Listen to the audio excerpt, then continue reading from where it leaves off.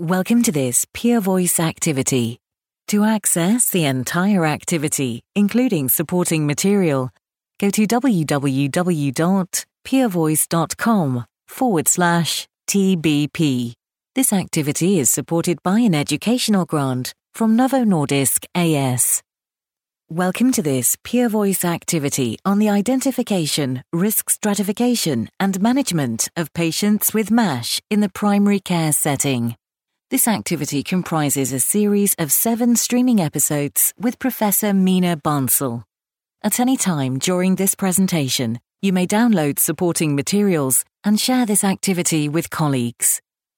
Hello, I'm Meena Bansal. I'm Professor of Medicine, Transplant Hepatologist, and Director of the FAASLD MASH Center of Excellence at the Icahn School of Medicine at Mount Sinai in New York.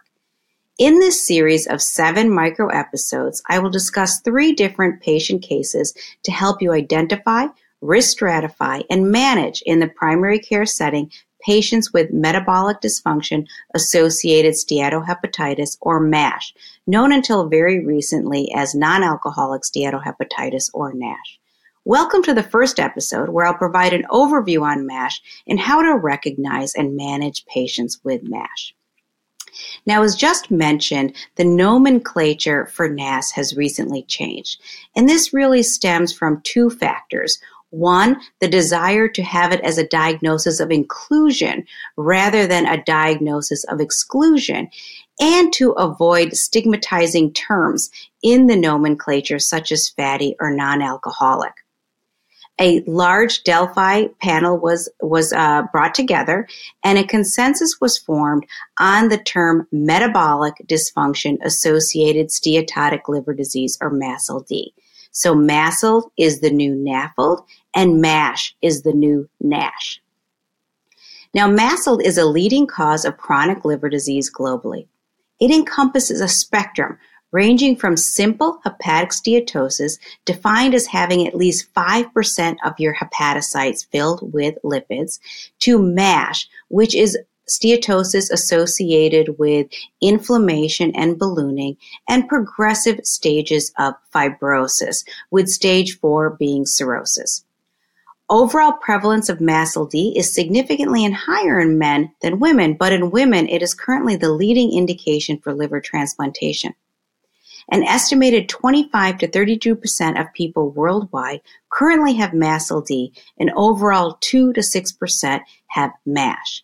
In those with diabetes, the prevalence of MASLD is higher at about 56%, and as high as 37% will have MASH, while in people with obesity, the prevalence of MASLD is about 75%, of whom an estimated 34% will have MASH. Therefore, the rise in MASLD and MASH has occurred really in tandem with the global obesity and diabetes epidemics. Researchers estimate that the prevalence of MASH could increase by over 50% by 2030, and MASH is now the fastest rising cause of hepatocellular carcinoma worldwide, and is also the fastest rising indication for liver transplantation in the United States. Now, what are the drivers for MASLD or MASH? In addition to genetics and environmental factors, the adipose tissue's ability to store fat is overwhelmed when energy intake exceeds metabolic needs. This results in increased circulating free fatty acids.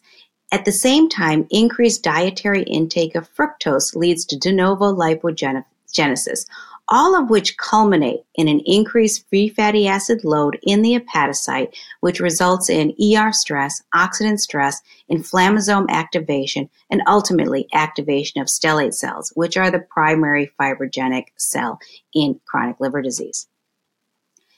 Now, the most important thing to recognize is that fibrosis is the most important determinant of outcomes in MASLD.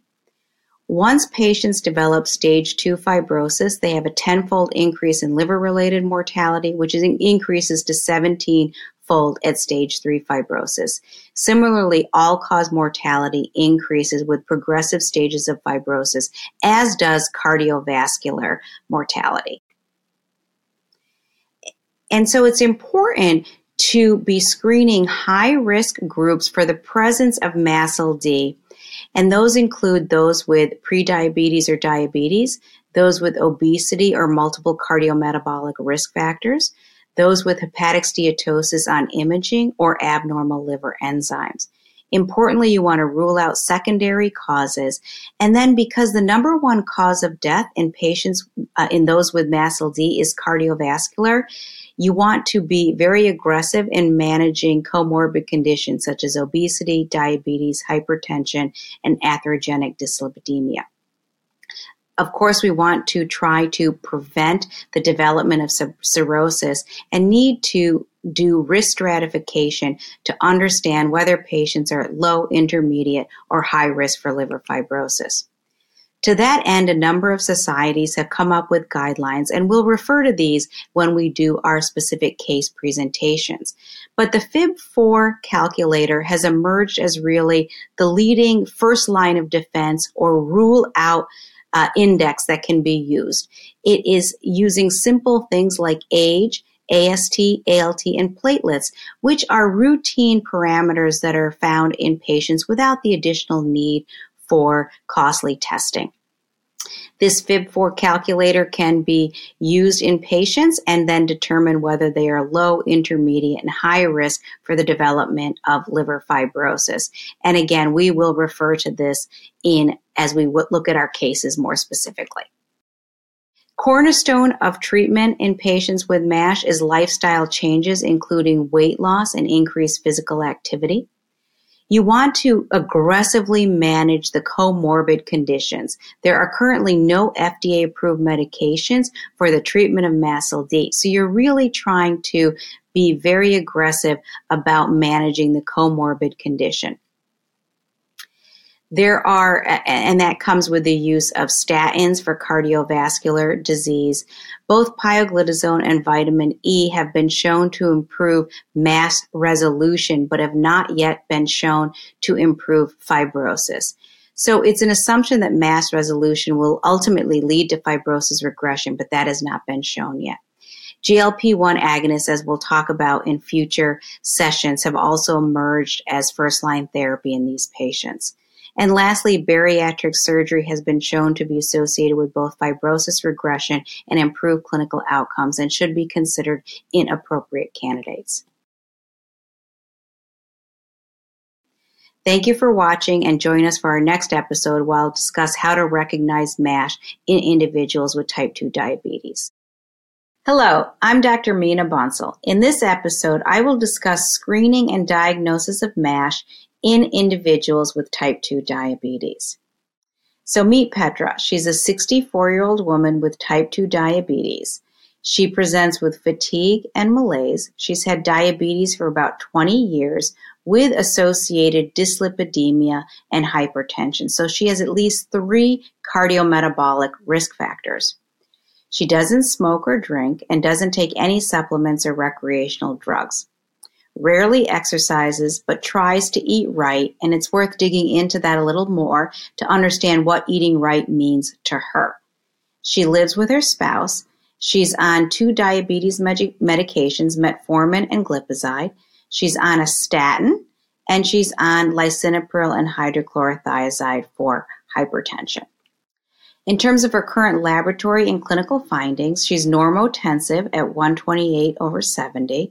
She has a pulse rate of 72, and her BMI is 32, so she has class 1 obesity.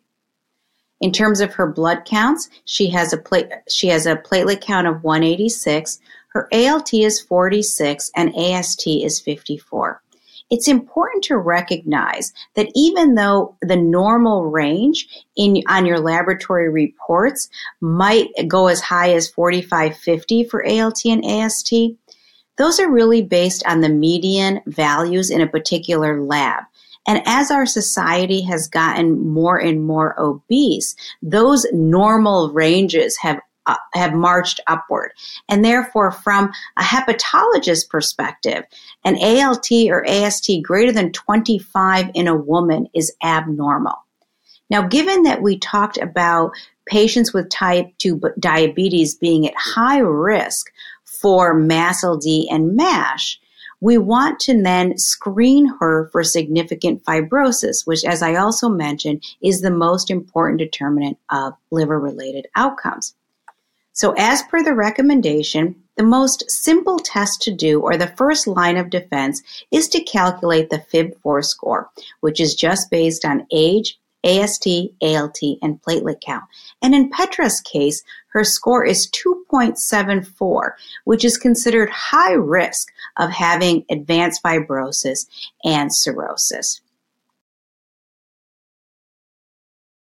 Thank you for watching. Join us at the next episode where I will discuss how to manage Petra.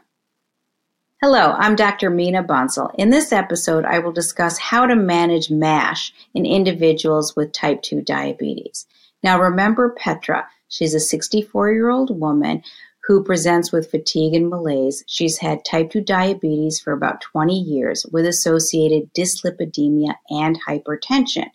And her FIB-4 score was 2.74, so she has a high risk of fibrosis and cirrhosis. So in addition to referring her to a hepatologist, there are many things that we need to take into account when we are managing the diabetes in patients with MASLD and MASH. So a general overall goal is to optimize glycemic control using preferred agents that may have benefit in steatohepatitis, such as the GLP-1 receptor agonists, or SGLT2s, which have shown benefit in both cardiovascular disease risk as well as CKD. So the preferred agents are either GLP-1 receptor agonists or SGLT2 inhibitors. In terms of dietary recommendations, we really recommend a Mediterranean-style diet, which is heavy in vegetables, legumes, and fruits, very little processed carbohydrates, and lean proteins such as fish and chicken. Now, you also want to individualize based on the A1C target, striving for less than 6.5% in persons without concurrent serious illness. And advanced cirrhosis caution should be used in those who may have risk of hypoglycemia with oral agents.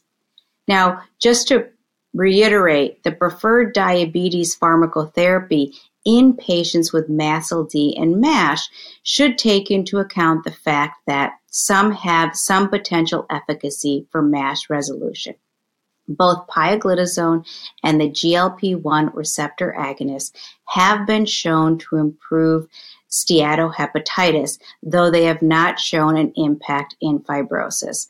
There is currently no evidence that SGLT2 inhibitors improve steatohepatitis. And there is no evidence for any of these agents once patients develop cirrhosis. In terms of other diabetes medications, those can be continued and be considered really on an individual basis. Now, what should we do for Petra? I think all patients would benefit from a referral to a dietitian and a comprehensive weight loss program, as that is central to the management of both diabetes and MASLD and MASH. As mentioned earlier, Petra is high risk for liver fibrosis, and therefore she should be referred for hepatology to be considered for liver-directed treatments. And given her comorbid conditions, including hypertension, dyslipidemia, and their inherent cardiovascular risks, as well as her BMI of 32, we can consider initiation of a GLP-1 receptor agonist in place of her current sulfonylurea to help with her weight loss, her glucose control, and reduction in cardiovascular risk. Thank you for watching, and please join us for the next episode. Hello, I'm Dr. Meena Bansal. In this episode, I will discuss how to recognize MASH in individuals with obesity. So let's meet Bill. He's a new male patient who comes in for an annual checkup. He has no major complaints, and he's currently on no medications. He reports drinking about 7 units of alcohol per week. He doesn't smoke, and he has no family history of cardiovascular disease or obesity. His BMI is 32, so he does have class 1 obesity. He also has an elevated waist circumference, which can be a more sensitive measure of visceral adiposity or having fat deposition in the liver. He's got mildly elevated blood pressure at 138/86. His labs are otherwise okay. His cholesterol is 210. His triglycerides are 174. His HDL is 31, and his LDL cholesterol is 144. Of note, he does have mildly abnormal liver enzymes with an ALT of 54 and an AST of 44. So recognizing that we want to be screening him both for cardiovascular disease as well as liver fibrosis, we calculate his ACCVD risk score, which is 2.8% or low risk, and we calculate his FIB-4 score, which is 1.09, also low risk. So what could be our current recommendations for Bill? He doesn't meet, at least based on the criteria we have, indications for statin, but certainly with class 1 obesity, we're going to want to engage in some kind of weight loss intervention. So Bill took his weight loss journey very seriously, increased his cardiovascular exercise, increased resistance training, and returned 6 months in follow-up. He decreased his alcohol consumption to 3 units per week. His BMI is now down to 29.7, still overweight, but no longer in the obese category. He's also decreased his waist circumference. He's now normotensive. His hemoglobin A1C has decreased. His cholesterol, triglycerides, and LDL have all gone down, and his HDL increased. Importantly, his AST and ALT have also decreased. Now, I had mentioned in a previous episode that the normal range for women is considered less than 25 for AST and ALT. And for men, we really think about 30-35. So he's now coming into what we would truly consider more of a normal range. We recalculate his ACCVD risk score, which is now down to 1.6%. And his FIB-4 score, which remains 0.94 or low risk. So we tell Bill to keep doing what he's doing. There's no need for additional intervention at this time, and we'll see him next year for his annual checkup. Thank you for watching. Join us at the next episode where we will follow Bill 5 years later. Now remember Bill, we saw him 5 years ago and he was doing great, lost weight, but now he's undergone some personal issues and he returns to the clinic after being lost to follow-up. He's gained 22 kilograms since his last visit. He's increased his alcohol intake to 10 units per week, but still does not smoke. His BMI has increased. Now he has class 2 obesity. His waist circumference has increased. His blood pressure has increased. He now has prediabetes, and his platelet count has dropped. His cholesterol, his triglycerides, and his LDL have all increased. His HDL has decreased, and his AST and ALT have all increased. So in addition to making sure he doesn't have any other causes of liver disease, such as hepatitis B and C, we're going to again calculate his ACCVD risk score, which is now increased to 6.2%, which doesn't quite, based on what we have, meet criteria for automatic statin usage, but needs to be monitored closely. Recalculating his FIB-4 score now puts him at a 2.05 or the indeterminate risk. So how would we manage Bill? Well, because his FIB-4 is now in the indeterminate zone, we need a secondary assessment of liver fibrosis. If liver stiffness measurements are available, either VCTE or shear wave elastography, that can be done, or if not, ELF testing. If his liver stiffness measurement is greater than 8 or his ELF test is greater than 9.8, he should be referred to hepatology. But in the meantime, there are a number of things that you as their primary care doctor can do to manage and help Bill. First, obviously, we have to get back to decreasing his sedentary lifestyle and increasing daily movement. We want to shoot for at least 30 to 60 minutes of aerobic exercise 3 to 5 days per week, as well as resistance training 20 to 30 minutes at least 2 to 3 times per week.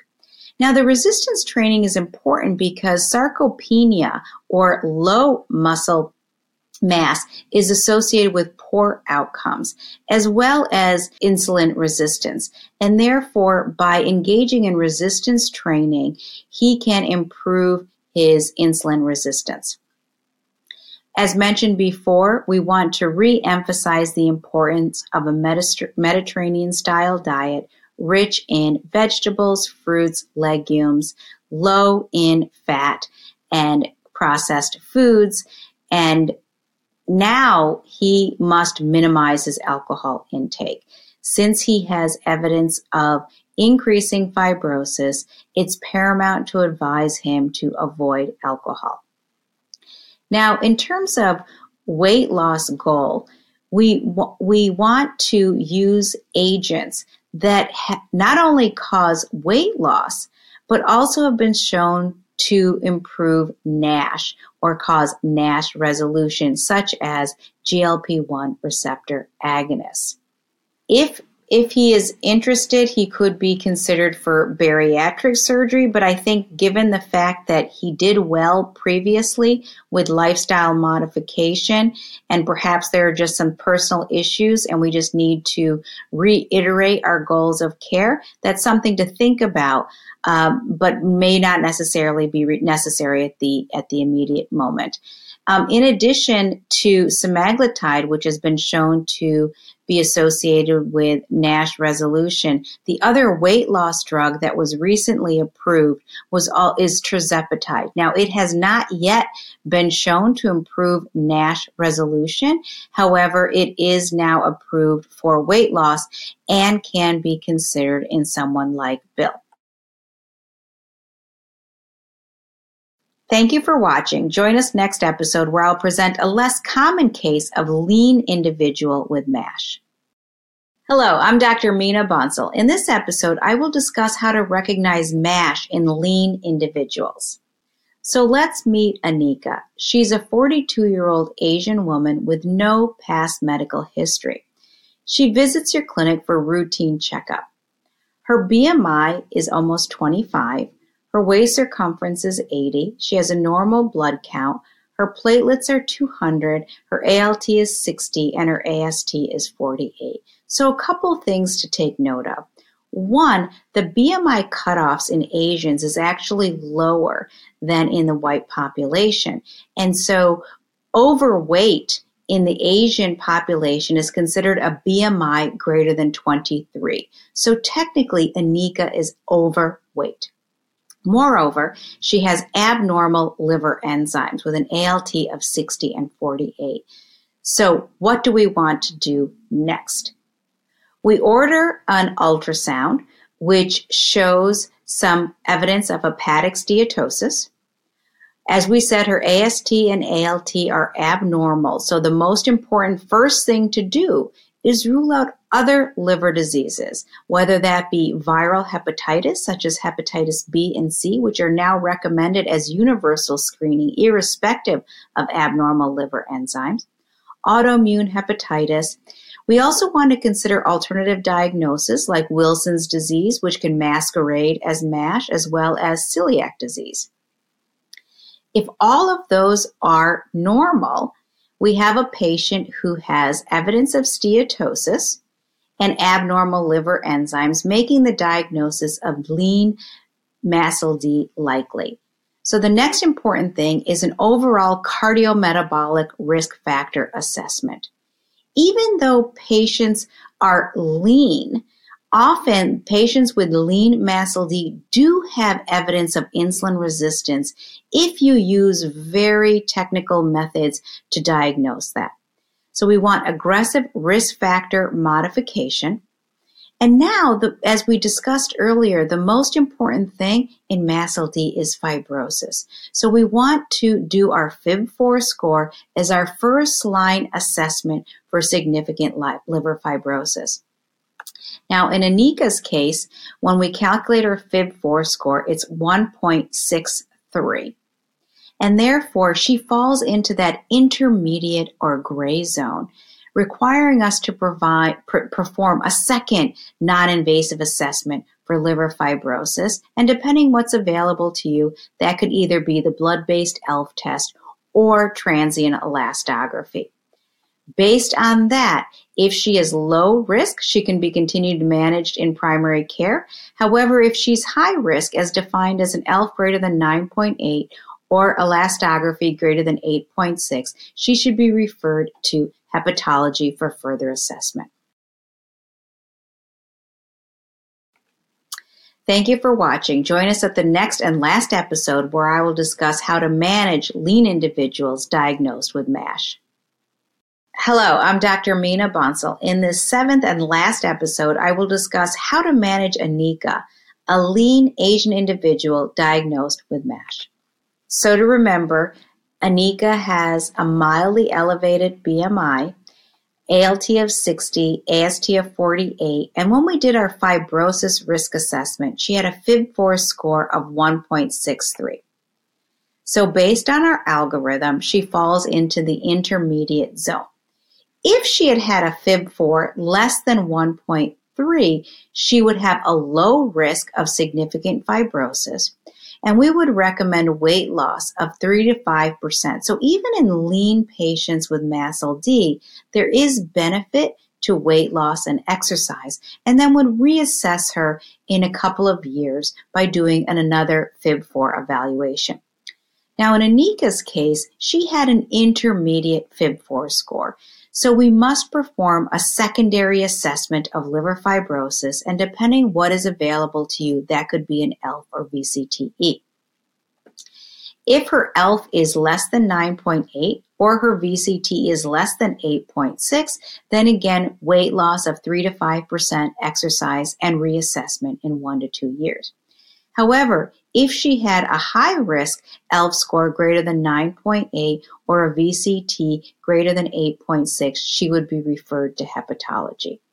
From a hepatology perspective, we may do some additional scoring to identify those with at-risk NASH, which is considered those who have at least a NAS score of greater than or equal to 4. So it's really a reflection of inflammation and injury or steatohepatitis in addition to fibrosis. Those risk scores includes things such as the FAST score, MAS score, or MRE. And then patients are divided into either low risk, where they may be re-referred back to primary care, or confirmed high risk. For those who have high risk, they again, weight loss 3 to 5%, avoiding fructose.